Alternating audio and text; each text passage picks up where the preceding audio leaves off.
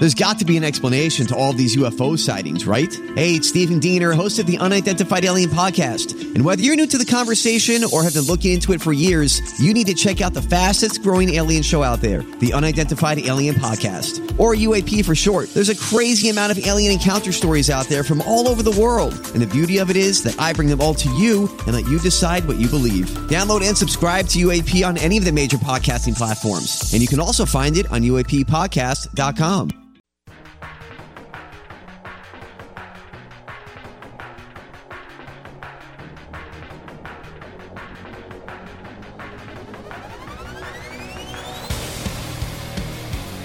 Yes, yes. Welcome into another edition of the Tim McKernan Show here on the Inside STL Podcast Network, live on podcast from the HomeLoanExpert.com studios. I am your host, Tim McKernan, alongside executive producer John Seymour, also known as the Sea Monster, and welcome in to yet what I think is another damn good interview.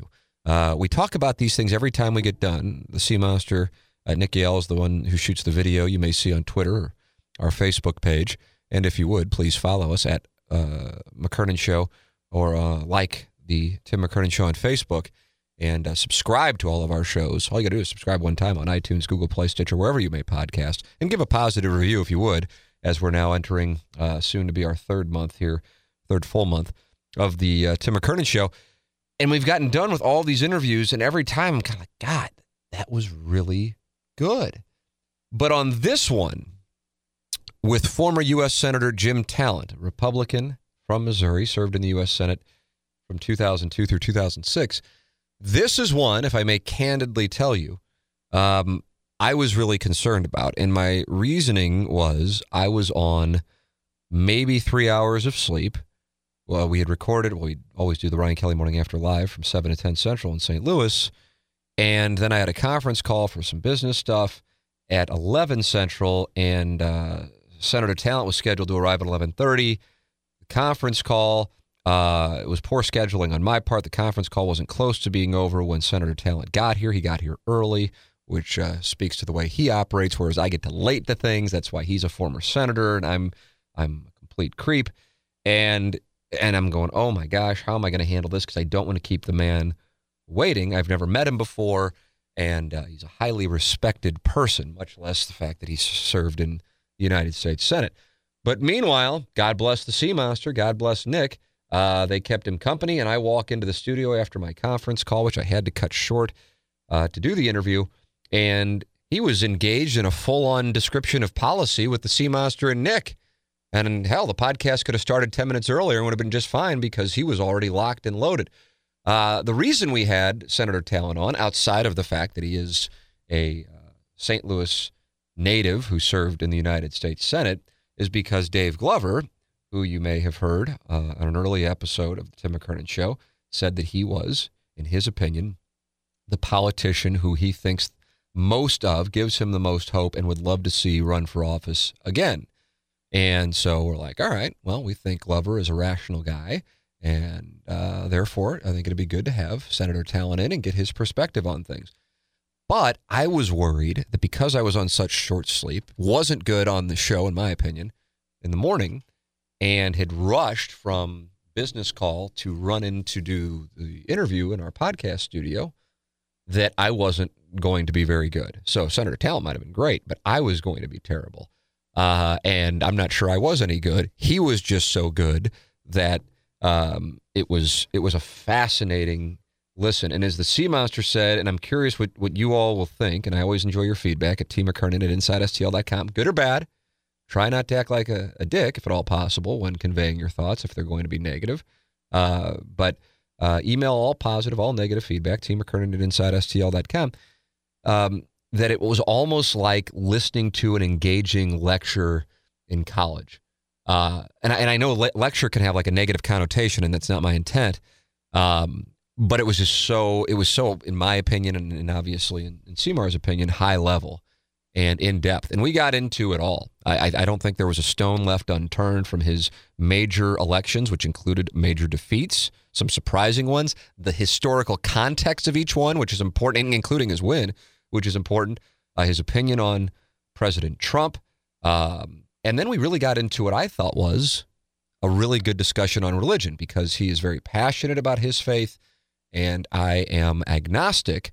And so we got into that discussion, which is at the end of our hour-plus conversation. So very pleased with this interview. And like I said, I was really concerned that I wasn't going to do it any justice because I was just off my game. But he was so good that it wound up being, in my opinion, what you will find, hopefully, to be a great listen. We always are in the HomeLoanExpert.com studios. Ryan Kelly and his team at the HomeLoanExpert.com make this podcast possible, along with our sponsors.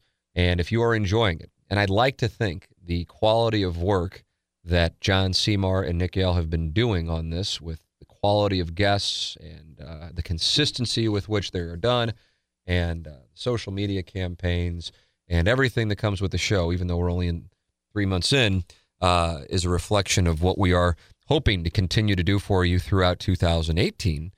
Please support the sponsors. And Ryan Kelly has gotten on board before the thing really even took off, and we are grateful for that. So if you are in the market to buy a home, if you are in the market to refinance your home, take advantage of great rates by going to thehomeloanexpert.com.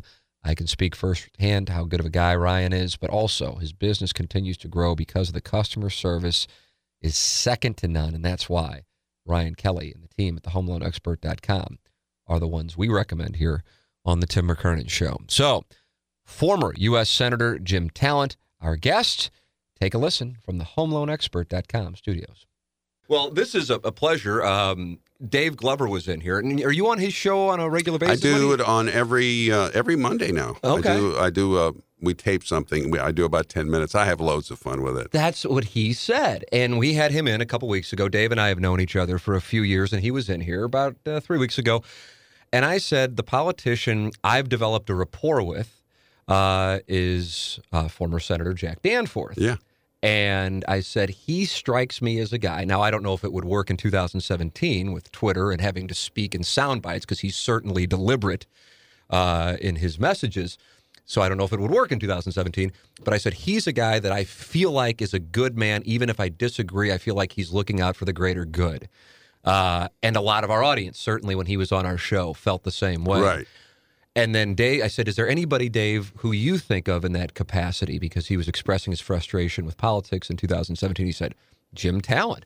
Jim Talent is the best. I wish he would run again. He is, and he differs from me, this is Dave's words, on social issues. But as far as looking out for the greater good and making sense, that's Jim Talent. It was always, I wanted people to think that about me because, I mean, it's true. I'm not running for anything, so people might believe what I say.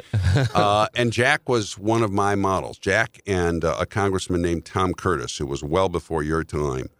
Now, Jack and Mel Carnahan and Kit Bond and Roy Blunt came into Missouri politics at a time when it wasn't as contentious. And so you had an opportunity to drive a brand like that if it was authentic. And they rooted it deeper in the minds of the voters than I was able to, because I came on not so much, well, kind of a generation later.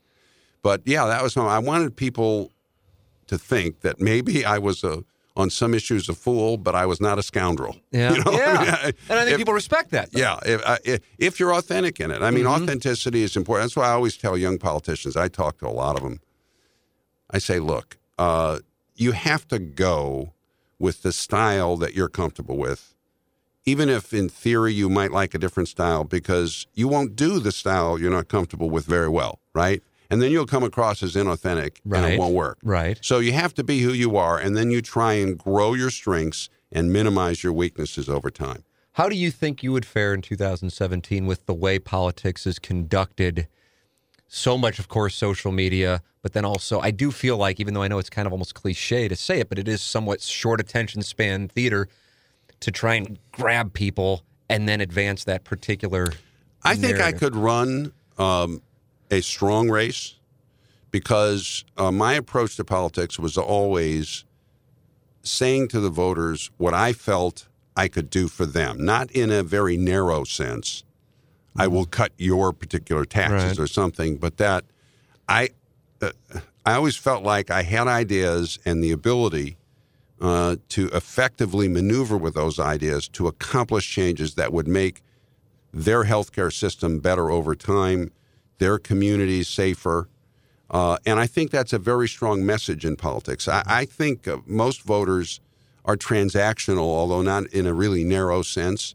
They understand. They're not inviting you into their family. They're hiring you to do a job, and if they think you can do the job well, I think that's a strong message. Now, I'm not trying to present myself as the greatest politician who ever lived. I know a number of people in politics who I always thought were better than I was. But I think I can run a strong race. One of the things I would have to learn, though, is how to take advantage of the new forms of media that are out there through which people absorb ideas. And I don't know that I could do that, but I would have to learn. You don't tweet much. If you do, it's Right, tweeting out your column. Right. Do you look at Twitter? Yes, in the sense, no, I don't follow it myself. People, I see Twitter chains or they're referred to in something I'm reading, or people will send it to me. Okay. But no, I guess you would say I probably don't follow So you're not like Twitter. scrolling on your phone for the latest? No, I don't Okay. do that. Yeah. And I obviously would have to. I mean, one of the mistakes people make when they get into politics, and this happens when they're moving from one level to another more often, is because they've become comfortable with their style and their approach to campaigning on one level. And they think the higher level is just doing that bigger. Yeah. And it's not. Okay, see, I learned that the first time I ran statewide. I did not run a great race for governor. It was okay. You're citing 2000? 2000. And it was because I thought it was a race for Congress times 9.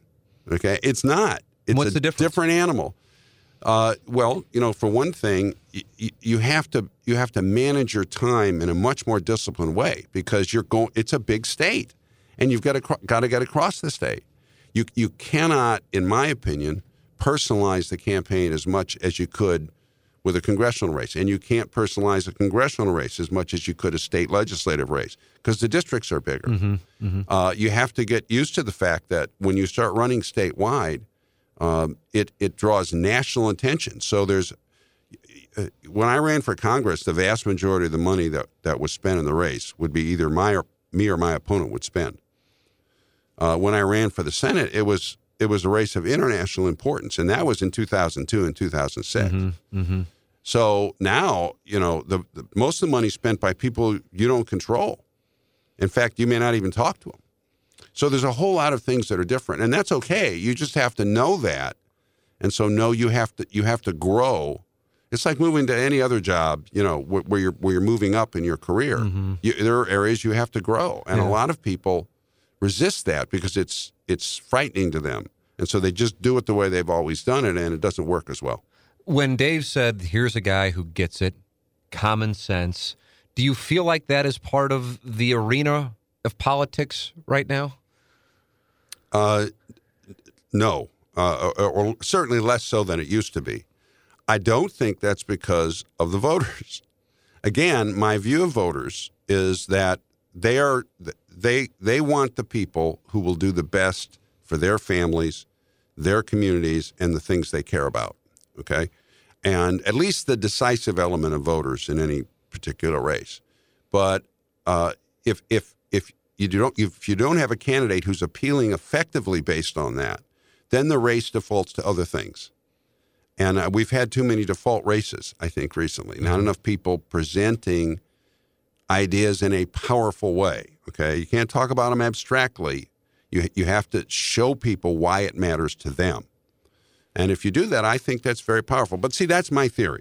Okay, and I freely admit that, whether you talk to a Karl Rove or the people who ran Obama's campaigns, they'll tell you something. They may very well tell you something different. I asked Senator Danforth when he was kind enough to come here if there was somebody right now who he sees as the up-and-coming politician, so to speak, or maybe somebody who's already established, who enthuses him, who gives him some optimism for the future.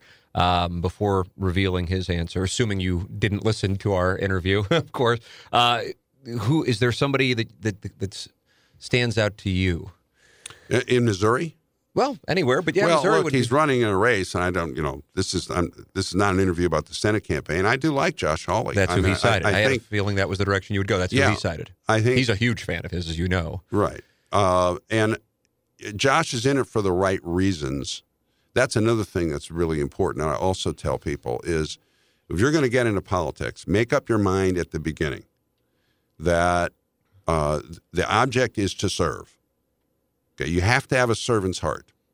And you have to decide that because everything will lure you in the direction of making it about you. And if it becomes about you, then you're going to go down all kinds of roads without realizing it, and you're going to end up doing the opposite of what you set out to do. Mm-hmm. So you have to make a conscious decision. Now, that doesn't mean that's not an ideological statement, because your idea of serving the people well could take you down the road of left-wing policy or right-wing policy or whatever. But the idea is to make government more effective for the people who have elected you, however you believe that should be done. So, I think I think Josh has that. Mm-hmm. I'm curious for you personally how the road took you there. My parents were very unusually above average in terms of their interest in politics. And so they talked a lot about politics. Both conservative? Yes, my father wasn't when he married my mother, but he changed. She's a good lobbyist. So I was and I read about, issues. I did a little grassroots political work, the Young Republicans kind of thing. And after I'd been out of law school a couple of years, a friend of mine who was in the legislature called me up and said, "Look, you're looking for an apartment. Why don't you move into the Baldwin, Chesterfield area because that legislative district is coming open and you can run." And I did.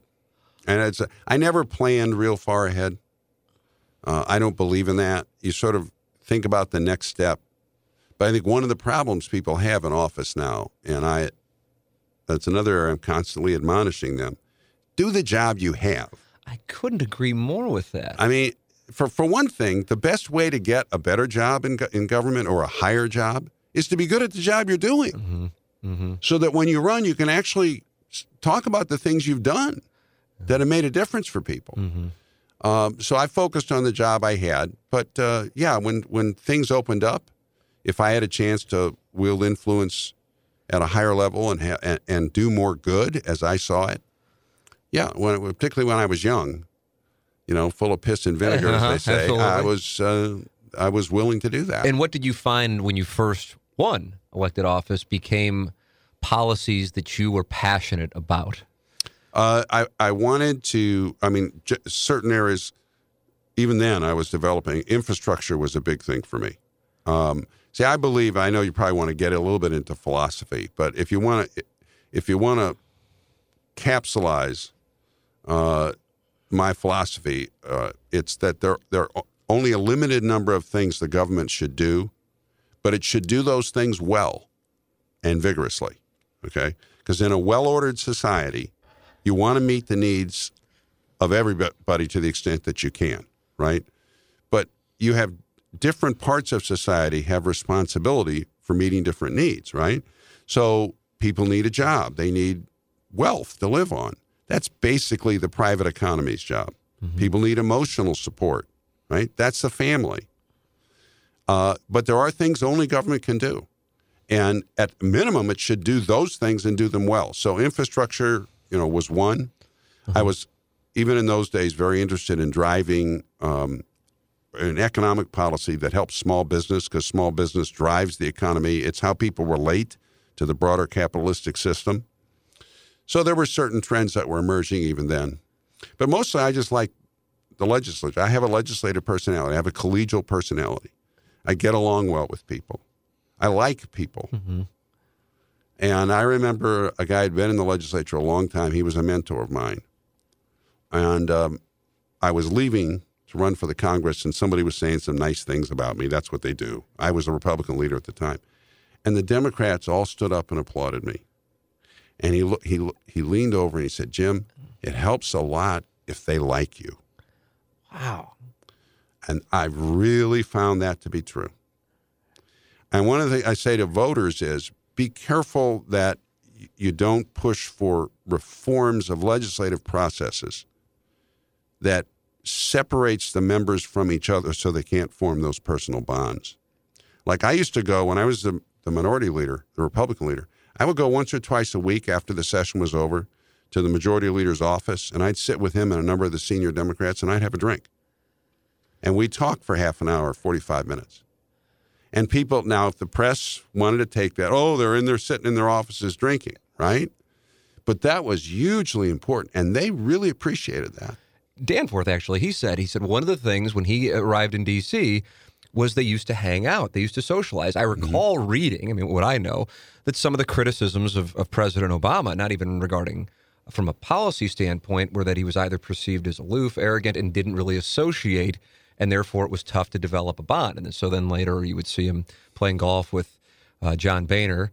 But that now you don't have congressmen and women socializing, and therefore they become numbers and or faceless names. Right. And that causes difficulty in trying to increase bipartisanship. Right. Is that a narrative, or do you buy into it? I think it's a growing problem. The pressures from a lot of things. Okay, so the immediacy of politics, which means, it used to be the off year was the off year. Now, you still did some politics, but you could focus on other things. Now, the campaign really never stops. So that's a time suck. Mm-hmm. You have to spend a lot more time raising money. So part of it is just they don't have the time to do it. Part of it is they come home more often. Now, I came home every weekend for family reasons, and it was my belief that you really needed to invest time in being in the district and in the state, and there's nothing wrong with that.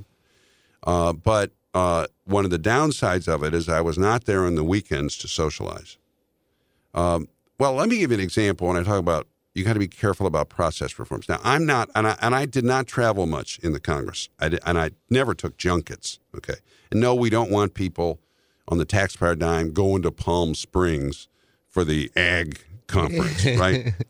But congressional travel is an opportunity for people to get to know each other. So if you're on the plane together and you're going over to Iraq to talk to CENTCOM, you got to talk to each other on that plane. It's a good thing, and the same thing for staff. If it's a legitimate purpose, it's good to get them out of Washington, talking with each other, getting to know each other, forming some bonds. The gym is another. I would not shut down the congressional gyms, even though, yes, it is a perk, okay? But you work out in the gym with people. I got to know Ron Wyden that way. And Wyden and I then went out and did infrastructure bonding together. So I just say to voters, look, I was never a perk guy. I'm not into that. But encourage, if you want bipartisanship, people to work together, they got to get to know each other. Yeah, that's a fascinating element of the whole discussion, because people now have gotten to a point where they sense that if they were to work with somebody from the other side of the aisle, that it could cost them an election. Now, I don't know if that's real or not, but I feel like that is the sense. Do you? I don't. Sense look, I think the voters are still very open to that. I think it is harder to do now in a way that will not be seized upon by influencers who then say you're selling out. I think the average voter, quote unquote, I think would be fine with that. I don't know how many rabbit holes you want me to go down. One of the big problems. I enjoy rabbit holes, so you're welcome to go down as many as you would like. One of the big challenges in the Congress now is the Senate filibuster rule, which was a good thing in its day, is combined with changes in politics, is making it so difficult to do anything that voters on both sides of the aisle get so frustrated at the inaction that they start inferring things like there has to be some conspiracy. There has to be something behind this because they never do anything. And I really believe that rule has to be limited. In today's climate, in theory, I understand it, and it worked in its day, but I think it needs to be reformed. And I think a lot of senators believe that. And I think we're moving gradually in that direction. What do you think the solution would be to reforming it? Well, it's hard because you don't want the Senate to operate the way the House operates. But I think some set of rules where it is possible to delay, okay, but it's not as extreme as it is today. Mm-hmm. I shouldn't have gone down this rabbit hole because it would take the whole hour. But no, like I said, that's why I love podcasts. We can go as far as you want, in whatever direction you want. Right. And the other thing is, if the leadership would take up issues where there is a greater degree of bipartisanship to begin with, and would mix those in with the bills where they know everybody's going to fight on it. That's what we used to do in the legislature. I mean, I would talk to the speaker and the majority leader, and you knew you were going to have a knockdown, drag-out fight over Bill X. So the next bill on the calendar ought to be the annexation bill, Mm-hmm. Mm-hmm. where, it's just your views on annexation do not depend on whether you're a Republican or a Democrat, right? So mix in what they're doing on Obamacare with the infrastructure bill, with civil forfeiture reform, with things where, Republicans and Democrats are going to be on both sides of this, and they have a chance to work together. Philosophically, one of the things that I feel like a lot of my friends say, many of whom would consider themselves Republican, is, and I feel like it's almost become, speaking of cliches, as I said earlier, I'm socially liberal, I'm fiscally conservative. Right. When you hear that, what is your reaction as a Republican? And is that something that's limited perhaps to younger people saying that, or it's a cop-out, or... Yeah, well, I would probably, when I see labels, and I know you from the questions, you may get a little bit into that. I do think you have to ask, you have to get underneath the labels a little bit. I have no problem with labels. A lot of politicians resist that. What I do have a problem with, and always did, is people in thinking a label means something different than I think it means. So now they actually have the wrong view of me and what I thought. If people are going to know what I believe and what I want to do and decide they want to vote against me, that's fair enough. Yeah, I see what you're saying. But if because I've called myself a conservative or a classic conservative or whatever, they think that means something different than I meant, so now they're voting against me for something I don't believe, that's a problem. So I would go underneath it. I would probably say, what do you mean by, socially liberal and why? And I think what usually you find is that there's a lot of the sentiments are shared, but people value the interests. They weigh the interests involved differently, right? So let's just jump into a hot issue, abortion, okay? I think most Americans on both sides of this divide believe there is an interest in protecting the life of the, call it what, the unborn child or the grown or whatever, and they believe, yes, having to have a child at the wrong time in your life causes hardship. I mean, it's not a small thing, right? So both interests are important and need to be balanced. But people, and this is a question of their instincts and their orientations, et cetera, they may weigh the interests differently. And so they recognize both of them, but they weigh them differently and come out on different sides. And then you start to see, that person's, they're not crazy. Mm-hmm. They see their experience, their temper, their view causes them to think this is greater interest than I think it is. I feel like, again, this is a feel, and I'm curious what your response is to the read, so to speak, is that in the primary season, I think most Americans are paying attention to politics, in particular in those even number presidential election years, and they see on the Republican side, in the primaries, seeing the candidates have to go further right than perhaps they normally would, and then saying some things that when it goes to the general, they're in a tough spot to then have to own their words when they were trying to win the nomination. And that, of course, can go on the left side where Hillary Clinton was going up against Bernie Sanders, and he was presenting what we were discussing before we started, presenting a bunch of problems, but then when he would talk solutions, they weren't really pragmatic applications of a solution, and so she was fighting a battle that really was going to be difficult to win. So it cuts both ways. Do you see that? Oh, yeah, element? and it's always been there. Yeah. And part of the skill, look, it takes skills to be a politician. It takes skills to be a radio. I mean, I'm not bragging about that. It's just it's a skill set. Maybe not a particularly honorable skill set. Yeah. You're talking about mine now, I know. Yeah. I used to tell people, they ask, what did you do before you were in politics? I said, well, when I had semi-honest work, I was a lawyer. You make jokes about it. But part of the skill of it is in your issue selection, both in the primary and the general, and in how you learn to talk about issues in such a way that you can appeal to and energize your base without, at minimum, alienating the middle. Mm-hmm. Okay? Mm-hmm. And if you're an honorable politician, you have to do all that without lying and without being inauthentic. Now, there's a difference between putting your best foot forward and being inauthentic. When you do a job interview for a job you really want, you are, in a sense, you're presenting the best side of yourself you can present, but you're not lying about who you are, Mm-hmm. right? Mm-hmm. And so, when you're a candidate, if you want to be good, you have to develop the skills to do all this within the limits of conscience and honor. And it's hard. So a lot of people get under pressure and they end up lying and then having to flip later on.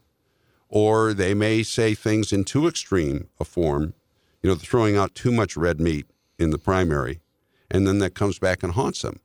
And in some extent, that just means the process is weeding out the people who aren't as good, right? Yeah. Does that make any sense? Yeah, it does, and that's a shame of it, because I look back on a few elections here. I suppose I can go back to 2008. That's what, then I can just try and picture the numerous candidates, and a lot of people who I think would have competed quite well in the general didn't even get off the ground in the primaries. I wouldn't overestimate that. I mean, the races where that happens are very high profile, but remember, there's a whole lot of races you're not seeing as much. You got people like Cory Gardner, who was on the Republican side, who was great at both, and there are examples on both sides of the aisle.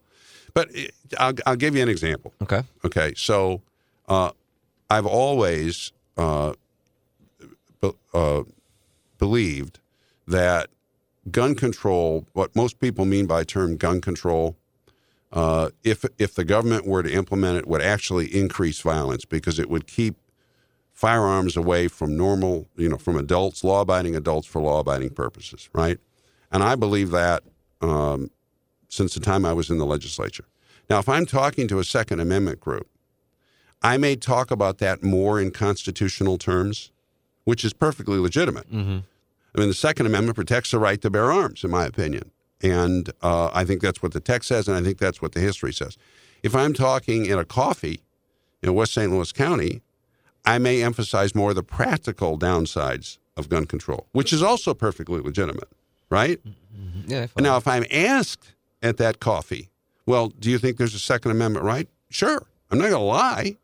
But when insofar as I'm choosing to communicate about that issue to that group, I'm choosing the honest argument that I think will be the most persuasive with them, right? Yeah. See, that's to me what the skilled, honorable politician does. And it's hard. You have to be prepared. You have to, both on the issue and on how you're going to communicate it. You need to think. And a lot of people, don't do their preparation, don't think out their ideas, and then they get in trouble. You said earlier on, Senator, that when you look at some politicians, you clearly were successful, but you see some other people like, oh, they're better than me on both sides. If you don't mind naming names, who are some where you looked at them and go, wow, he or she was really good at politics? Well, I'll tell you, the best national politician, just in terms of his political skills, I ever saw was Bill Clinton. And I'll tell you a story in connection with that. So the Pope comes to visit in St. Louis. 99, yeah. Right. And he flies into Lambert Airport, which was my legislative district. So State Department protocol meant you have to invite the local congressman. So they invite me. And I go, and I'm there with other dignitaries. And then the president comes in, and the Pope came in after the president. So it's interesting. Presidents wait for nobody but popes, right? I'm going to put that on my flow chart. And President Clinton came in, and of course I knew him. I didn't know him well, but I knew him. And we were all around it was a rectangular set of tables that had been pushed together without much room on the outside of the tables, and we were all standing outside. I don't know why they set it up that way. So the president comes in with his party, which is a number of congressmen he'd flown in with and senators, and Mrs. Clinton. And they go walking around the table, shaking hands with everybody who's leaning against the walls. And Hillary gets to me and sort of gives me, because like a few months before I'd voted to impeach her husband. Okay, so I wondered how he was going to handle it. And I was the only one in the room who had. So she kind of gives me the cold eye and just goes by. He comes up, vigorously shakes my hand, leans back against the table, crosses his arms together. He's got a twinkle in the eye. And he proceeds to talk to me for like 5 to 7 minutes. And he says, you know, your Lewis and Clark Centennial is coming up. And I just read this tremendous book about this. So he's talking to me, and I mean, when Bill Clinton focused on you, he's magnetic, right? And then he goes on and talks to everybody else. And I thought about it, and I thought, you know why he did that? Because I was the one person in the room he didn't already have with him. And that's not, I don't think he planned it. That's his instincts cutting in, see. He's a great politician. Yeah. And, you know, by his lights, was a pretty good president in terms of figuring out the job. And this will take us in another rabbit hole, but one of the problems with our system is that, particularly the presidency, is people run for the presidency, and they're often very able people, but we have no system for training them in what the president is actually does. I mean, in the Romney I got into the presidential politics a lot. You were on the Romney campaign in 08 and 12. Okay. I mean, I dedicated myself to electing Mitt, and I still believe, and I know many people and a lot in my party, couldn't cotton up to Romney, and I get that. But in terms of my approach to politics, who would actually have produced for this country, there is no question in my mind from the moment I met him. But anyway, I mean, people don't understand. If you said to these candidates, give me a 30-second description of what the president does, they couldn't do it. I mean, and the smartest able one. If you ask them questions like, is the White House staff part of, or give me your opinion of the executive office of the presidency and the White House staff. Well, the White House staff is part of the executive office. They wouldn't know that. And it's not their fault. I mean, not in particular their fault. And I used to say to Romney, look, the president's job is to identify priorities in a disciplined way. And the priorities should be an intersection of the most pressing needs of the country as a whole with your own agenda. Mm-hmm, mm-hmm. Okay? And then you have to be self-aware enough about the tools available to the president, both formal and informal, to build coalitions that are sufficiently strong enough to get your priorities done. That, in my view, is the presidency. Yeah. Okay? And I've watched one after another over the years mess up, not because they're dumb, but because they not having a clear understanding of the job, they didn't understand where they had to prepare and what they had to learn until they'd been in it long enough that they learned by trial and error. Yeah, that's interesting. Because I would imagine you would say Bill Clinton's second term was... Well, he figured it out, right. See, after about 2 years. Mm-hmm. And he figured out, and we can talk about the Clinton presidency if you want, but a lot, if you look at Trump, and I think Trump's done a pretty good job. I mean, I said that to Dave. And I supported first Walker and then Rubio and then Cruz, But if you look at where the areas was, for example, is the failure to get appointments out on a timely basis. Well, the reason that's important is that having your own people in these positions is one of the vital tools. Remember I talked about tools you have to build the coalitions you need. Mm-hmm. Presidents need to manage the Congress. I talked to Romney. You can't coerce the Congress, not for long, and you shouldn't ignore the Congress. You have to manage the Congress, which means you have to understand what tools you have to do that. That's the hardest part of the job. And it's the part where they repeat, Obama just gave up, right? Obama said, I'm going to govern with a pen and a phone. Right. And it's been the hardest part for Trump. So, and a lot of it is they just, in my opinion, they don't have a clear understanding of the basic job description. When you say you believe Trump has done a good job, what is it that you like that he's done in his first year? I think Trump's strengths have really helped him in certain areas. Okay, and remember what I say most people in politics or in life is that everybody's strength is also their weakness. So everybody has natural strengths.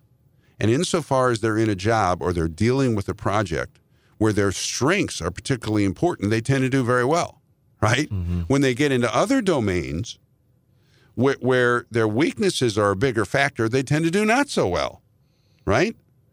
So, and we saw that in the campaign. It's Trump's tremendous strength is his ability to connect with voters, his authenticity, and he understood the new era of media and like those debates better than the others did, and that played to his strengths. Well, anyway, so, for example, I think his regulatory reform agenda has been outstanding. He understands, because I've said this for years and years, that the biggest drag on the economy is not taxes, although that's a problem. It's the cost of government regulations and the uncertainty it creates that keeps people from investing and growing, okay? And by the way, that opens up a potential area of bipartisan cooperation. Because one of the things I wanted to say to the Democrats, I did when I was there, and admitted one I wanted to say to them is, look, the government needs revenue. You agree with that, I agree with that, okay? And we have to get the economy going. Now, if we cut taxes, we tend to lose revenue, which you don't like, right? But if we can reform regulations, it is effectively a tax cut, but we don't lose any revenue. So can we start looking at that? And Trump's done that. I mean, he's very effective. His movement of the capital, which on the Glover show, I think I did this on Dave's show, his movement of the capital of Jerusalem should have been done years and years ago. And it took somebody with the strength and the audacity of Trump not to listen to all the experts who, well, you shouldn't do this. And just say, look, it's the capital of the country. It ought to be where our embassy is. Mm-hmm. So in those areas, I mean, it's a lot of areas I think he's done very well. I think Trump is right to focus more on immigration policy. And I think he was right to sense the people believed that Washington was setting immigration policy without regard for their interests. Every area of the government, this is what I talk about being a servant. Every area of the government, you ought to at least try to have policies that advance the interests of your people. That's all you're authorized to do. Okay?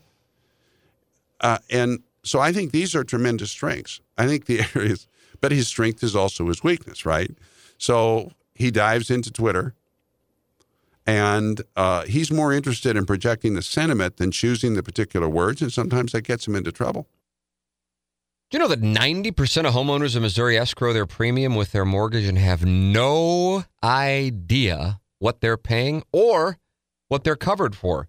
Call James Carlton today to protect your biggest asset. James Carlton of the Carlton Insurance Agency, a State Farm insurance agent. His phone number is 314-961-4800. That's 314-961-4800.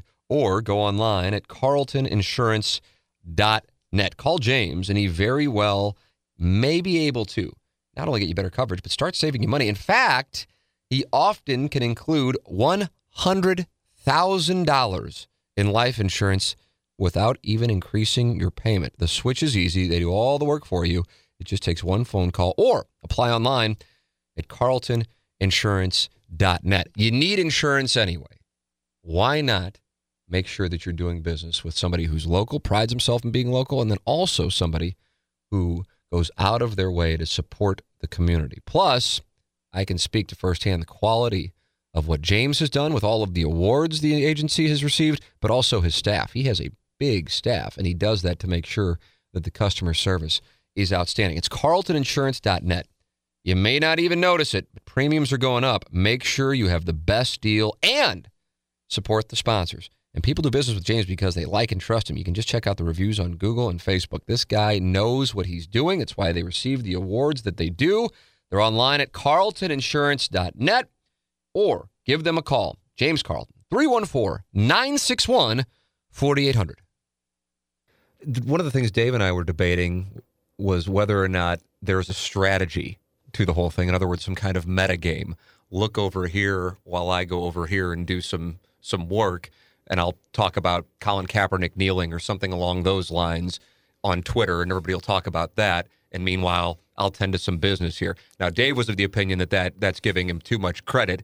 What do you think? Well, I think it's a concept I learned on the Armed Forces Committee and in dealing with the military, which I think is very useful to apply here. Okay, so there's different levels of operations in thinking. There's the strategic, the highest order strategic of matching choosing ends and matching means to that. There's operations, which is very high order ground operations below that. So, D-Day was an operation. The strategy was we're going to defeat the German armies and overthrow Hitler. The operation, and then you have tactics, which is the skirmish type lower level things. Mm-hmm. There's a lot of what you just mentioned on a tactical level in Washington. So I don't think there's any question. I hope nobody thinks I'm accusing the Democrats of anything when I say that the whole Al Franken thing went off the way it did, in part because of tactical maneuvering with regard to the Alabama race. I mean, does anybody not believe that? So there was a case where the Democrats were doing something which was a sexual, had to do with sexual harassment policy, which had tactical implications for other things they wanted. Mm-hmm. On that level, yes, I think Trump's doing that and almost everybody else is doing that.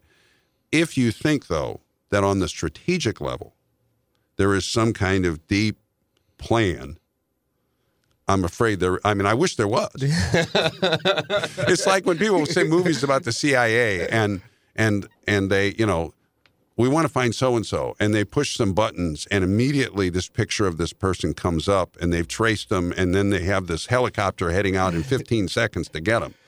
And it's, what I say to people, gee, I wish the CIA, gee, I wish we could do that.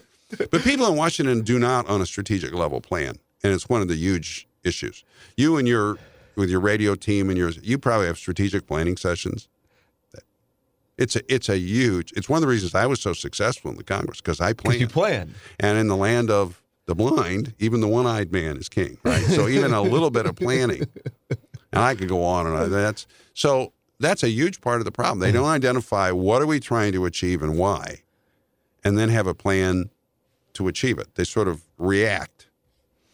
When we're looking back on your elections, 2000, 2002, and 2006 would be the ones I would want to focus on. Yeah. When you go back and look at those three, what stands out to you about the gubernatorial race in 2000, winning in 2002, and then losing to Senator McCaskill? The governor's race closed with this tragic episode that was at the same time, what lawyers, Glover and I, would call sui generis. It presented us with something that was totally unique from a political perspective with Mel's death. October 2000, yeah, 2 weeks before Election Day? All these seasoned political candidates on both tickets, none of us knew how to handle that. What do you do? Mm-hmm. And we were, depending on how close we were personally to Mel, we also were feeling personal grief. I mean, John Ashcroft, known Mel Carnahan, and much closer to him than I had been, and felt a lot of I felt terrible for Gene and the kids. So you're dealing with that, and then you don't know how the voters are going to view it. So should I start campaigning the day after the funeral? I don't want the voters to think I'm being disrespectful, but at the same time, this is important to them. In other words, it's, one thing that Bob Holden and I both agreed on is it was damned important which of us got elected to the people, which of us got elected, right? Yeah. We had different opinions about who ought to get elected. So, and it's also your job and your responsibility as the leader of the ticket, and on a personal level, you've been campaigning for a year and a half. You don't want, now you're in the red zone, the time leading up. So we didn't know when to start resuming campaigning. And the Democrats, and this was tactically a very smart thing to do, they played up the sympathy and affection for Mel, and used that to lift their whole ticket. So it was a very extremely awkward as well as grief-stricken time. And, from my standpoint, I'd been ahead. You were ahead when that happened. That's what I was wondering. And my numbers went down, and I was behind. And then I was about 3 weeks out. And then as we started going to the election and the bubble started shrinking, I started creeping back up again. And I almost felt like, there's not a lot that I could do. I was either going to get above 50% by the time I think I would have won that election if it had been a week later. Wow. And again, it wasn't because I ran that great a campaign, but I did talk about issues that I think were relevant to people. And I did communicate to them the idea that I think that there was at least a decent chance that this talent guy, who we didn't know all that well, might be able to make state government work better for us. And that's what it comes down to the soft. Remember, elections are always decided by soft voters. Soft voters meaning in the middle? People who are 55, 45, one way or the other. Right. So they're decided by people who said, well, there's a lot I don't like about that town. I can't cotton up to him, but maybe maybe he actually can get some. I'll take a chance on him. Or, no, I mean, he's just, I can't relate to him, and he talks too much. I don't really believe it, bingo, right? Yeah, yep. And this is why these presidents who win re-election and think now, and both Obama and Bush did, they won re-elections by narrow margins. And they thought, I'm the new FDR. The people love me. No, they didn't. They grudgingly gave you a second term with considerable doubt. And maybe you better address what those doubts are. Mm-hmm. But they all think that, remember, this is a note of reality I try and introduce with people. Okay, so I was in 4 close races, and the most I won one by 3%, lost one by about 2.5%, and the others were closer than that. Wow. Okay, so think about what that means. That means a switch, an actual switch, not somebody deciding not to vote, of 1 out of 50 voters flips all those elections. 1 out of 50. Gosh. Okay? So, and that's a healthy sign. In a healthy, mature democracy, you achieve a political equilibrium. So you should not have, it's not a good thing to have wild swings all the time, right? It indicates an instability that's probably not good. Mm-hmm. So and he did win a substantial victory over McCain, and how much was it by? Like 8%? So that's 1 out of 20. Mm-hmm. Oh, that's amazing. So you're not, you just can't, yes, you have a base of people who are really, to this day, I have people come up to me all the time. I just loved you. I wish, and I'm sure there are people, they're too polite to say so, who come up to me and say, geez, I'm glad you're out of office. You suck. And that's a significant portion of the electorate, but it's not the decisive portion, okay? So you can't think because you win an election that the people have declared you God, okay? Because they haven't. You did win in 2002, special election, and you defeated Mel Carnahan's widow, Jean Carnahan. Which was awkward for both of us. Yeah. I think the reason, a lot of it also, when you win or lose, particularly close elections, it's the environment. It's the domain you're in. So people, again, think it's my skills. No, it was a very security conscious, because 9/11 had happened. Right. And I had a history of dealing with defense issues. I've been on the Armed Services Committee, and it played to my strengths, and less so to Jean's, to be fair, right? So I think that's probably the reason I was able to beat her, despite the deep affection people had and continued to have for her and the Carnahan family. And I'm not an attack politician, okay, which was good in that race. Because people knew I respected her. I did not want to go after Jean, and they knew that was sincere on my part. I wasn't controlling myself. I didn't want to do that to her. And so I was able to win that. And then 4 years later, the environment had changed, and the Iraq War was very unpopular, and Bush was unpopular, and the reason was people sensed he wasn't listening to them. And I had a focus group about a month out of independents, and a woman stood up there and said, she said, I really like Senator Talent.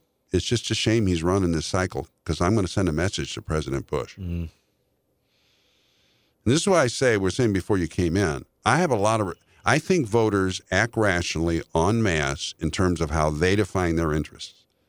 And the reason politicians get upset with them is they want to define their interests for the voters. That woman, and she was right.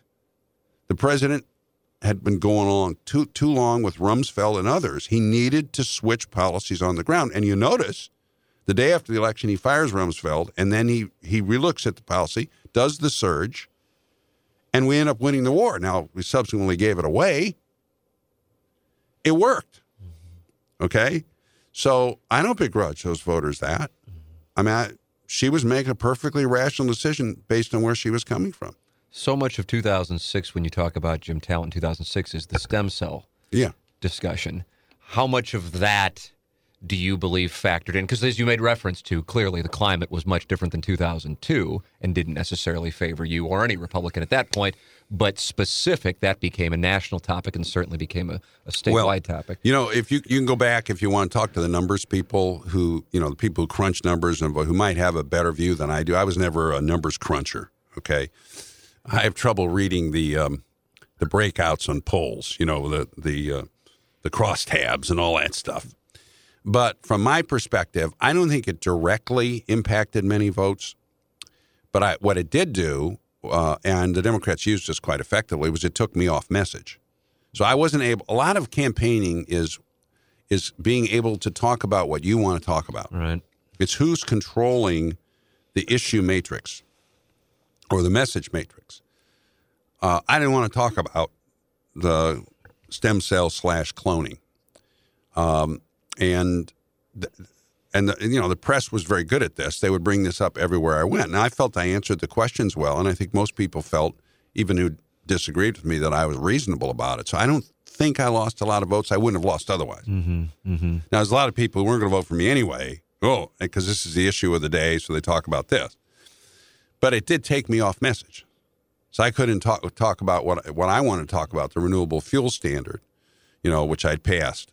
The things that I'd done in the Senate, the sickle cell disease bill I'd passed. I want to talk about those things, what I'd done for Missouri, and they got me off. So it was a smart political tactic. It was smart of them to put it on the ballot. You know, in any race, you have things that advantage you and things that disadvantage you. Did any of these elections, you look back on it seems like you have a very healthy self-awareness, I suppose. Not that I'm in a position to psychoanalyze, but you recognize the circumstances and therefore don't go, yeah, there's not a lot of attack. There's just like inner awareness of the circumstances in yourself. Part of the advantage of not running on personality is that you don't take the result personally. And I see, again, I'm a believer that voters, it's rarely a personal decision on the part of voters. And they are smart enough to know that they don't really know you as a person. They try to judge certain basics. You know, they don't want somebody who's terrible, and they'd love it if they got, you know, Abe Lincoln. But they tend not to believe that you're in either extremes.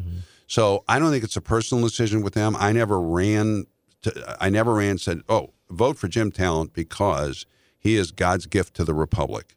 Okay? No. So I didn't take the victories as some enormous personal endorsement. I mean, they're gratifying. And I didn't take the defeats as a personal rejection, and I think that helps a lot. You also just need a sense of perspective about life. I mean, as good as you are, the radio business would go on if you weren't in it. It's not like it's going to stop. And the Republic has managed to stagger along the last 11 years without Jim Talent in elective office, hasn't it? Yeah. Right? So, and you just, you know, it's just important in life.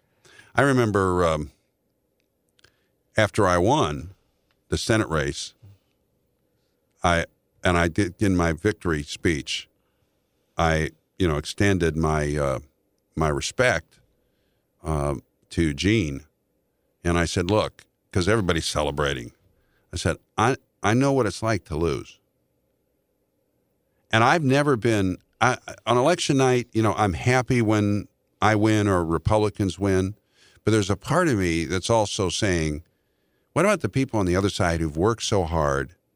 And you see the pictures of them crying. I've been there. Okay? I do feel for them. And I think so win or lose, you need, and then when I lost, it's, look, this is an election. This is not, God forbid, your child getting a serious illness. Right? This is not your marriage breaking up out of nowhere. This is not Hurricane Katrina. This is an election. And it really will go on. That's, I think, something that I'd like to convince both parties' bases of, okay? That I just, the country's, there are long-term trends and problems that very deeply concern me about the fate of the country. It's one of the reasons I'm working so hard to get a military rebuild. I think we're vulnerable. I'm deeply concerned something's going to happen that's really, really bad. Okay. You're passionate about bioterrorism, are you not? Yeah, I did commission. There's just so many areas people think that America. We were acculturated to this as Americans because for a century and a half the oceans protected us. Whatever else was going to happen, we were not going to get hit here in the homeland. And it was true. I mean, World War II, they attacked Hawaii, which was terrible, but they were never really a danger of an invasion, even of Hawaii. But the nature of technology has changed now, and the oceans do not protect us from a nuclear attack, as we're seeing, the North Korean people talk about EMP. I think that's low on North Korea's list of priorities, but it's a possibility. To a bio attack, to a cyber attack. We saw what happened in Atlanta, right? Mm-hmm. Now, I don't think that was not a cyber attack.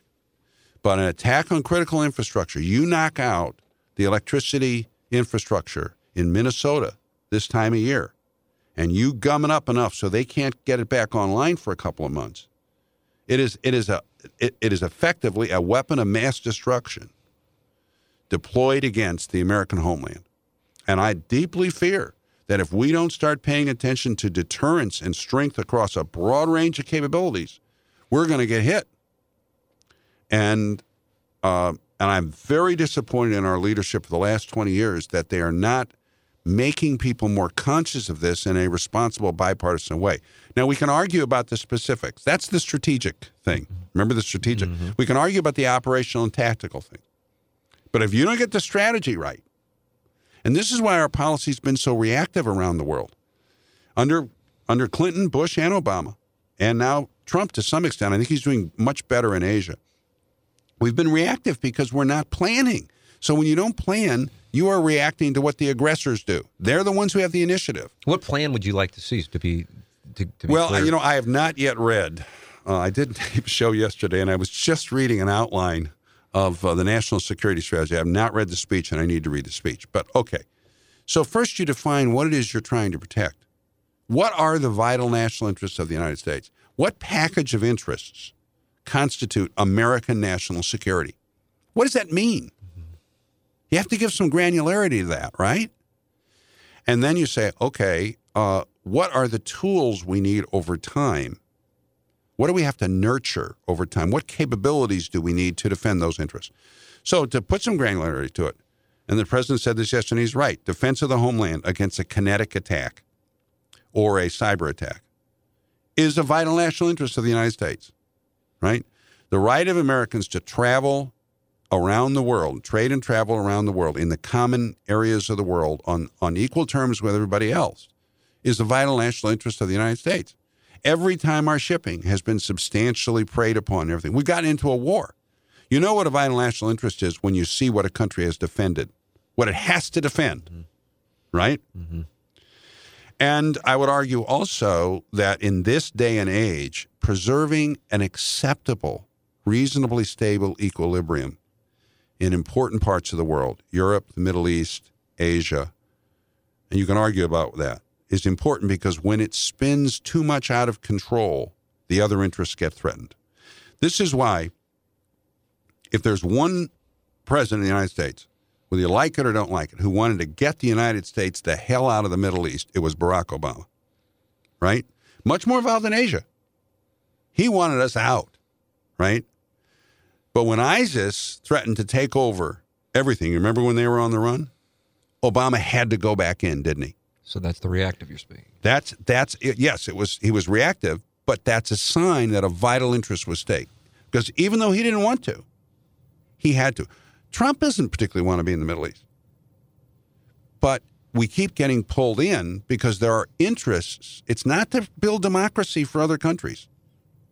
Sometimes that's a tool that you use. But this is the level of discussion we need to have, see? So the American people understand. Why should we spend all this money in the military? Well, it's to keep you from being attacked and to protect your economy, because if we can't move and travel, this is the danger in the Far East. If the Chinese get too too great a hegemonic control. I tell you what they want to do. They want to control who can trade, travel, ship in the East and South China Sea. And then they will use it to hurt our economy. So we can't let them do that. Okay? And a fascinating thing is you see the bipartisan, very different presidents, but all of them in different ways moving to protect those interests, which tells you that they're vital interests. Mm-hmm. And so then, again, you look at what tools we need. Well, over time, we need alliances because we don't want to bear the whole burden ourselves, right? We need to act. We need to move at the forefront of events. We want to defuse risks before they grow to a point where we might have escalating armed conflict, right? That requires us to be involved. That's what I mean by American leadership. Moving proactive. You can't manage risk passively. Mm-hmm. If you're a diabetic, you got to manage it, right? You got to be proactive. And then we nurture tools of power. Presidents need options. And the military is the foundation of all our tools of power. That's why we need a strong armed forces over time. But you also need, and the president's right about this, economic power. You need diplomacy. You need robust intelligence collections. Now, when we get to second or third order questions, we're going to disagree. We need robust intelligence collection, but does that mean we want the metadata system? Because we have to balance that against privacy. Fair enough. But the basics, the strategy, what are the ends, and what are the highest order means? I think whenever I talk about this, I don't get a lot of people jumping down my throat. Yeah. And I've been on. I'm about to be on my 7th advisory. I'm the king of advisory commissions in national security, and all of them. I mean, obviously, very bipartisan. That's how they're structured. They're evenly divided. And I've never been on one that hasn't presented unanimous reports and said very meaningful things. Do you feel like it's moving in the right direction now, or still it's not to where you would like it to be? I like a lot of what the Trump administration has done. I really do. I do think, again, and it's because I don't think the president, like his predecessors, I think he didn't have an adequate conception of the job going in. Neither did Obama, I guarantee you, okay? Neither did Bush. And I think he's learning it, and he's getting better. But this is one of the crucial things only the president can do, is set the strategy for foreign and national security policy. Now, he should do it in a way that takes into account the need for bipartisanship. Okay? And there are ways of doing that. It's much more difficult for Trump because the country's so divided. Mm-hmm. But I like a lot of what he's doing. Yes, he's got to get the military rebuilt. Dave and I talk about this. If you like what he's doing, does it concern you, granted it's 1 year in, to see the approval rating at 35%? Sure. I mean, I'm concerned about also what it means for the other members of my party. On the other hand, there is a natural ebb and flow to American politics. And the voters, especially since they have a very low view of Washington, which means if they perceive that one party controls everything in Washington, there's a natural tendency on their part to say, oh, wait a minute, I got to do something about that, which is why the midterms, I mean, look at the last 3. Yeah. 6, but also 10. Then look at 10, look at 14. The only one that wasn't the case was 2002, really, and that was because 9/11 caused people to rally around Bush. So it means if you're the party in power, you need to pay even more attention to what the voters are thinking. You need to have a clean, crisp message that's based on reality, and you need to have message discipline. And we haven't had that. And Trump is not the only problem there. Let me put it that way. Mm-hmm. I mean, we've had failures there along a lot of lines. So, but let's see what happens. I think the economy is going to get better. I think this tax bill is on balance a good bill. And if the Congress will attend to the real needs of the people, do the defense, do the infrastructure, and start focusing on ideas, I think things can get better for the party in the time to come. We'll know, I think, what the trend's going to be by late spring, probably early summer. I want to get your perspective, your story, really, on your faith. Yeah. Your father was Jewish, and your mother was a Christian. Neither one of them practiced. Okay. They were not, neither one of them, you would say, is religious people. They both had a conception of God. So I was not raised in any faith, much less a denomination or a sect of a faith. Okay. The only time I ever went to church was when somebody on mom's side got married or buried. And the only time I went to synagogue was when somebody on dad's side got married, buried, or bar mitzvahed, which was, for somebody who had no background in it, to go to a ceremony where people are speaking Hebrew, it was really quite interesting. So I never paid much attention to it until I got to college. And then I began a process over time because there's a lot of reasons for that. Some of them personal, of just investigating. Studying religion specifically, is that what you're making reference to? Or studying both Judaism and Christianity? But I started off with the Bible. Okay. Because that's the underpinning of the culture of which I was a part. I mean, if I'd been in an Islamic culture, I probably would have started reading the Quran. And I found it striking. I read it as a young lawyer would read it. And I found it had a very clear and consistent message that rang true to me. It's interesting to read it at that point when 22, 3, 4 years old. Yeah, mid-20s probably. And I was drawn to the person who is the central character, particularly of the New Testament, Jesus. And he to me, exploded on the path. If he were a fictional character, and he's not, that's my faith, he'd be the greatest fictional character ever created. And every time I read about him, I see something different in it. I was drawn to the fact that Christianity is founded on an assertion of historical fact that is capable of being proven or disproven. It is founded on the assertion that Jesus was raised from the dead. Okay? Now, he lived and died at a time of recorded history at the crossroads of two very sophisticated civilizations, three if you count the Hebrew, Roman, Greek, Hebrew, right? Mm-hmm. And that is a assertion that is capable of proof. I was fascinated by that, and I reached the conclusion that he was raised from the dead. And if that's true, if the resurrection happened, then it validates his claims about himself, right? The logic of that appealed to me. The logic, I would argue with anybody, and have talked with people many times about this, is bulletproof. It's the premise you can contest, okay? The logic being, just so I make sure I follow A, B, and C, the logic being, if he existed, and he existed in proven history. And we know that from secular history, yeah. That if he did indeed was risen from the dead, that therefore... Then his claims about himself are true. Okay. And Christianity rests on that foundation. Because if Jesus' claims about himself are true, then the basics of the rest of it follow. Now, you get different denominations arguing about baptism and all the rest of it.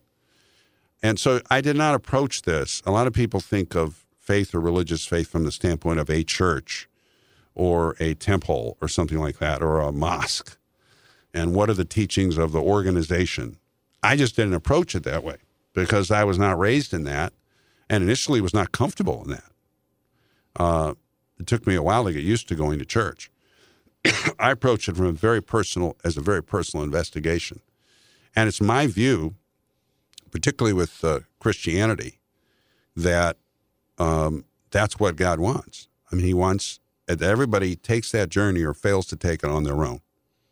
And they do it in their own way. Now, they're all approaching the same truth. It's not everybody can believe what they want, but everybody does it their own way. And I also think that one of the central teachings of Christianity is that God is a personal God. He wants to be known. He wants to be known personally. And that's one of the reasons Jesus came. When he was on the night before he died, he was talking to all his apostles. This is recorded in the book of John. And one of them Philip says to him, because Jesus is talking about the Father, which he did a lot. And Philip says, show us the Father and that'll be enough.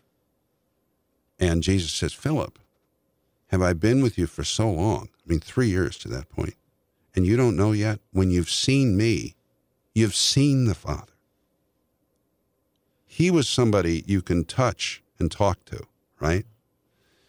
And God values relationships.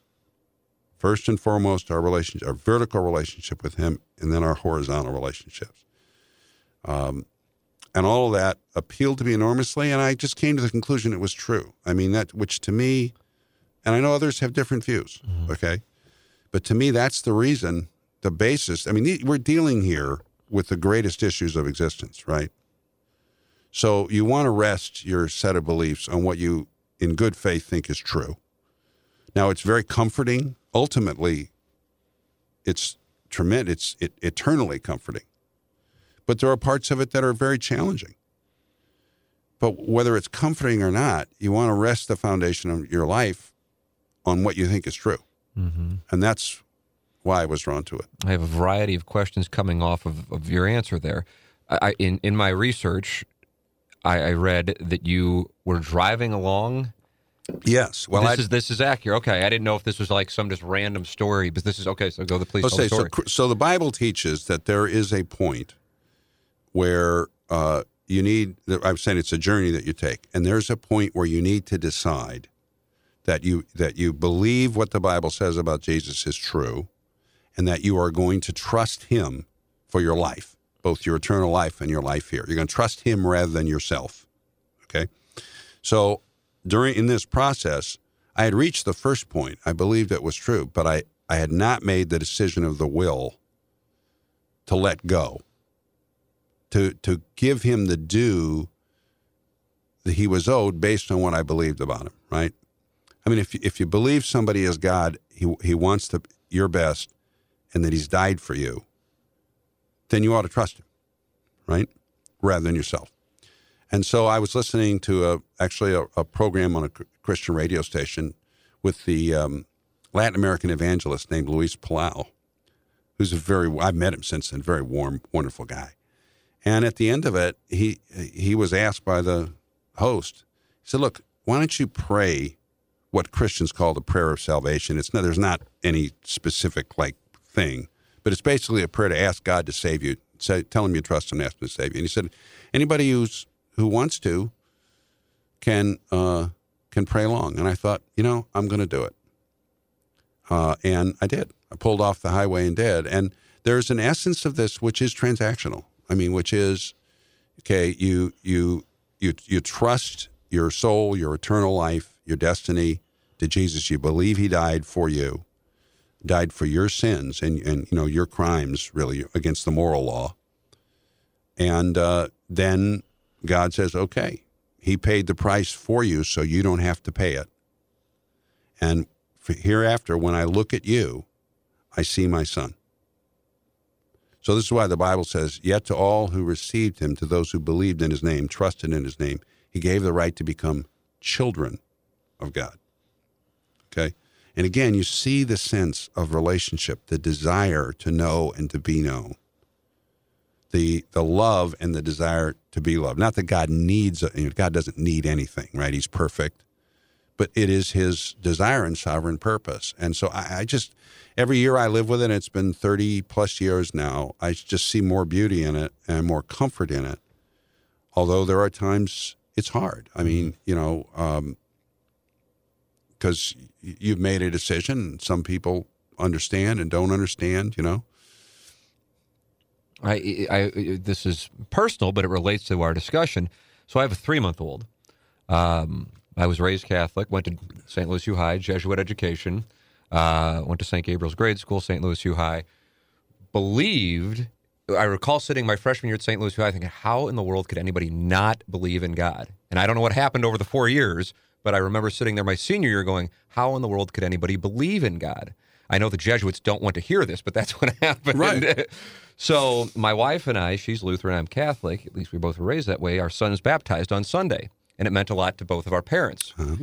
And my mom sent me an email yesterday, which I don't believe she knew was going to be discussed with a former U.S. Senator, but here we are, that she said she knows that I'm not religious right now, but she really hopes that a lot of good things that have happened in my life, that she believes that was because of prayer, and she really hopes that I find God again, I guess, for lack of a better term. And I try to live by what I believe, if memory serves from my Catholic upbringing, which is the golden rule, which is love thy neighbor. Mm-hmm. That simplifies it for me. what I've found to be adverse, now I realize this isn't your denomination, but growing up Catholic and what took place with the Catholic Church with priests, that's tough to remedy, because I wasn't necessarily abused, but there were priests where you got done with confession, and you wanted a hug, and you look back on that and you go, what was that about? You're in second grade. And then also, I feel like, now I hear you, Senator, reason out how you arrived where you are, and it's so, whether I agree or disagree, it's your own personal thing, but it's clearly legitimate. Right. You're not running for office. This is how you feel. Oh, yeah. Plus, feel which I would never, and maybe we can get into this. I mean, I hope, God forbid, that I would ever, for a political purpose, distort the faith or the teachings of Jesus. Those were the words that were just about to come out of my mouth. I feel like, in a sense, Christianity has been either Americanized or hijacked for purpose of winning office by some, and I really am turned off by that. Yeah, well, I'll address that in a second. Let me just say that I understand your disillusionment with the religious authorities you grew up with. We have the same thing on the Protestant side of the house, of course. Major figures who get caught in immorality or something like this. And again, I think, because my focus from the beginning was on the founder, not on the church. Okay, so I would just say to you personally that if you want to measure the teaching of Christianity, the gospel, against a life, you're entitled to do it. But it's the life of the founder. Mm-hmm. See, it's Jesus' life. His life will measure up. And remember, they all warned, the apostles, everybody, against false teachers, wolves in sheep's clothing. So the fact that those things happen, in my view, doesn't disprove what the Bible says is true. In fact, in a way, it's a validate, because they predicted it. Now, why God permits, we don't want to get too far into theology, I understand. But so I would just say it as a person, I understand it. It was easier for me because I was not brought up to respect any particular religious. Mm-hmm. I do. I mean, I think I had a missionary say to me, and I thought this was beautiful, because people ask about different faiths and denominations. He said there's many ways people reach up to God, but the Bible teaches there's only one way he reached down to people, through his son. But everybody's reaching up. Everybody's trying to get to him, right? I thought that was beautiful. Look, the view I took from the beginning, because I became a Christian really shortly before I got elected to the legislature. So from the time of my first office, I was very new. I was not experienced in it. I absolutely had a horror of dragging my faith, much less Jesus himself, into politics. He explicitly rejected becoming an earthly king. And I had a horror of people saying, oh, I don't like Jim Talent's politics, therefore I'm not going to investigate the claims of Jesus. Oh, no. I would go, now I did, and this may have been things you've seen in my record that caused you to want to ask about this.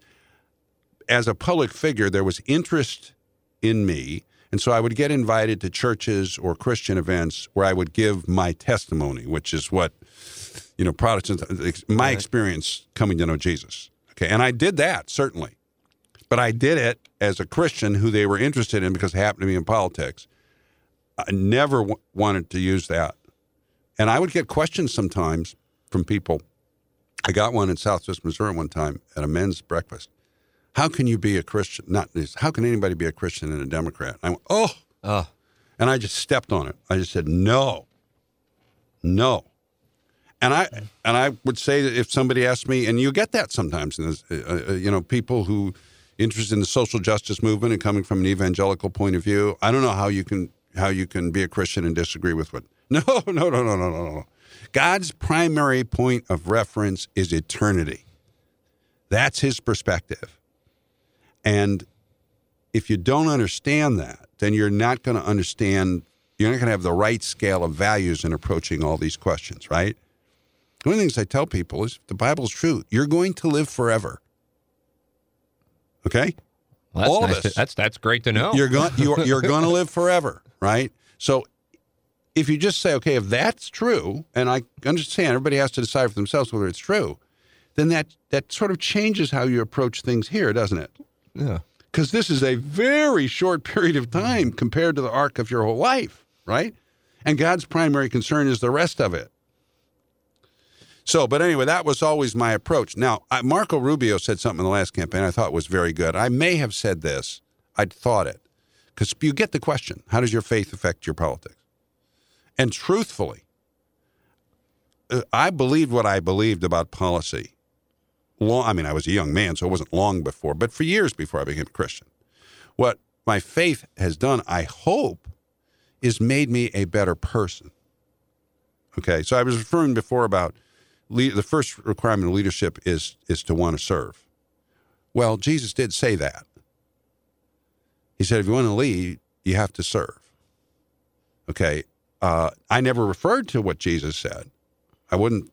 And I never justified my policies in religious terms. I mean, I didn't want to do that because I'm going to be the senator or the governor, if I get elected, of everybody, right? Mm-hmm.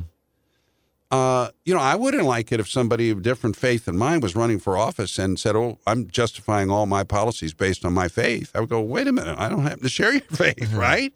You got to represent everybody. And they're going to disagree with you sometimes, but you have to come from a standpoint where you can show them why you think what you believe is better for them.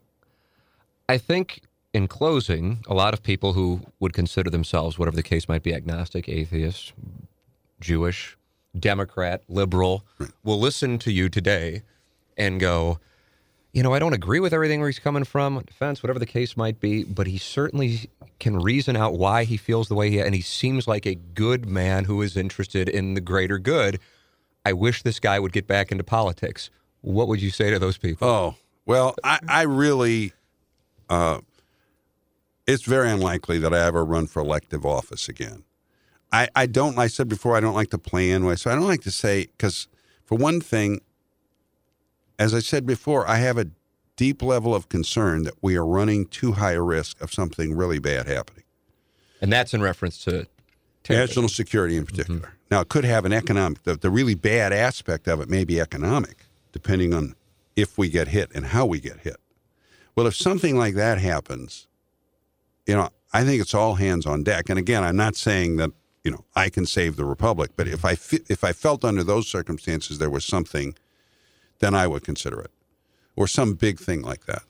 But I don't have the fire in the belly to run the way I did, and I don't think it's fair to your party and your coalition to run unless you do. Mm-hmm. Okay, I made it very open about the fact there are certain appointed offices I would like to have. Right, that was talked about last December. Right, and so it's not like I don't want to go back into public office under the right circumstances, mm-hmm. But I don't feel. I don't feel crestfallen over that not happening. Mm-hmm. I'd like to, but I as you know, because you're an influencer, given what you do. I mean, you can influence things from the outside, mm-hmm. And I think I have done that, and will continue. I mean, I do love this country. I have a deep, abiding. I fully understand the people who criticize the United States and talk about the aspects of our history that have been a problem, but I just, and I never will. I believe, as Lincoln said, that we're the last and the best hope for all mankind, and earthly hope. Okay, and I think our example. I mean, what we've done around the world. We're a very unique country with with unique peoples. Okay, because we're a number of different peoples, and I do want to continue. I can't imagine ever not trying to help America in one form or another. So there it is. Former Senator Jim Talent with us on the Tim McKernan Show. Really curious what you thought. And you're more than welcome to send me an email, post on our Facebook page, tweet at McKernan Show. It's the Tim McKernan Show on Facebook. You have the TMA fan page on Facebook, or you can email me at tmckernan at InsideSTL.com. I'm curious because I know there are a lot of things that I would imagine he said that a number of you will disagree with from a policy standpoint. from being very positive on President Trump. If the approval rating is 35%, then the math would tell you. Now, I realize it's probably higher if I had to wager in the Midwest. But either way, that a healthy number of people would disagree with what he's saying. And a number of people had to be thrilled to hear him speak as highly as he did about President Trump. I enjoyed the religion discussion. And I always try to provide some behind the scenes, so to speak, in these intros and outros. And you never know if a guest is kind of like, all right, we've done an hour. That's enough. Don't go. But so I said, I would like to get into your faith and religion and politics. And he was all in. And I think that wound up going 15, 20 minutes. And I enjoyed that discussion because he approached the discussion of religion from an analytical standpoint, which is certainly not the way most religion is discussed. So it was almost like a scientific analysis from his perspective of Christianity, at least at the time of Jesus Christ, and all that was going on in the world at that time. And then it was a respectful disagreement, but also, I think, a respectful discussion. And the thing that stands out most to me is how he said, I mean, if anything, it like stopped him in his tracks, how he hopes he never did, because he certainly never wanted to, use religion to try and be a tactic to win votes. And that's the thing. That's one of the things that really is a turnoff for me. That in some capacity, people think if you're voting for one party, you're voting for God's party. And if you're voting for the other party, you're against God. I mean, but I know a lot of people think that way. And that's just something that I am absolutely not on board with. So I enjoyed that discussion and just super grateful to Senator Talent for coming in and spending the time with us that he did. We're super grateful to you for listening. And if you're just getting on board with the show, I mean, I kind of take for granted that people have been listening, but I mean, reality is that's not the way it is. A number of you are finding out about it. You can go back, first off, from a political perspective. Jack Danforth, the former United States Senator, has been a guest on the program, one of our earlier guests, and that's an hour-long conversation. Ed Martin, who you can see on CNN, has been a guest. Alderwoman Megan Green has been a guest, and we're looking forward to more from the political world as we're hoping to have Jason Kander on the program here in the near future. And then from a sports perspective, Missouri fans, Gary Pinkel has been on. Mike Kelly will be on. NFL fans, former St. Louis Rams fans, Isaac Bruce and Tyoka Jackson have been on. Cardinal fans, John Mozeliak has been on. Blues fans, Chris Kerber has been on. And St. Louis media fans, Dave Glover, Lux, and Mike Bush will be coming up, and Larry Connors, a recent guest also. So a diversity when it comes to the different industries and areas of expertise we have had on the radio program, and I'm probably forgetting some off the top of my head as I just kind of do this from memory. But it gives you an idea what we have, and a lot of these interviews are evergreen. In other words, you can listen to Gary Pinkel from a couple months ago, and we're just talking about his career and a lot of the things he dealt with, and those issues are still relevant now as they were when we sat down with him a few months ago. My producer, John Seymour, has done an incredible job bringing this guest. I'm not doing this. This is John Seymour's work. And Nick Yale has done a great job with the video and the subtitles on social media to make people aware of the show. And I'm very, very grateful for them and very grateful to all of you who have found the show and gotten on board perhaps with the show. And maybe some of you are starting to get more and more comfortable with podcasting, which to me is not really the future. It's the present. And once you're familiar with it and comfortable with using it, it's like, why would you do anything else? So we are grateful to you for supporting it, and we just ask you that you support the sponsors, the HomeLoanExpert.com Studios, James Carlton, Carlton Insurance Agency, State Farm Insurance Agent, and Gateway Buick GMC, which is located at I-270 McDonald Boulevard, online at stlouisbuickgmc.com. And whether you're looking for a new car in the St. Louis area or you are looking for a pre-owned car, Gateway has a selection that will be hard-pressed to be outdone by anybody else. And from a service standpoint, they pride themselves in the awards they've received for their service. If you need to get your car in and out quick, fast, in a hurry, also with a concierge service, Gateway has 37 service bays to serve you. Go online at stlouisbuickgmc.com or check them out for yourself at I-270 and McDonald Boulevard. Thank you to Senator Jim Talent. Thank you to executive producer John Seymour. And thank you to our media assistant and Inside STL digital coordinator, Nick Yale. And, of course, you, the audience, for listening to The Tim McKernan Show. We've enjoyed it again. Look forward to bringing you Mike Kelly, Mike Bush, Dave Peacock, and Bill DeWitt III here in the coming weeks. For everybody at The Tim McKernan Show, I'm Tim McKernan. Thank you for listening.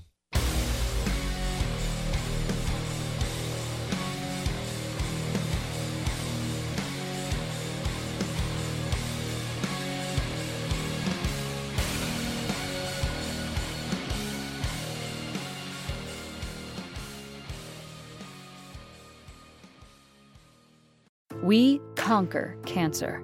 For the mom-to-be who is out of treatment options. For the doctor who has a brilliant idea but needs research funding. For the people who faced cancer head-on and climbed incredible heights while they were with us. For the children who celebrate the end of chemo. We conquer cancer for all who have been touched by it. Conquer Cancer accelerates breakthroughs in research and care for every cancer, every patient, everywhere. Join us at conquer.org.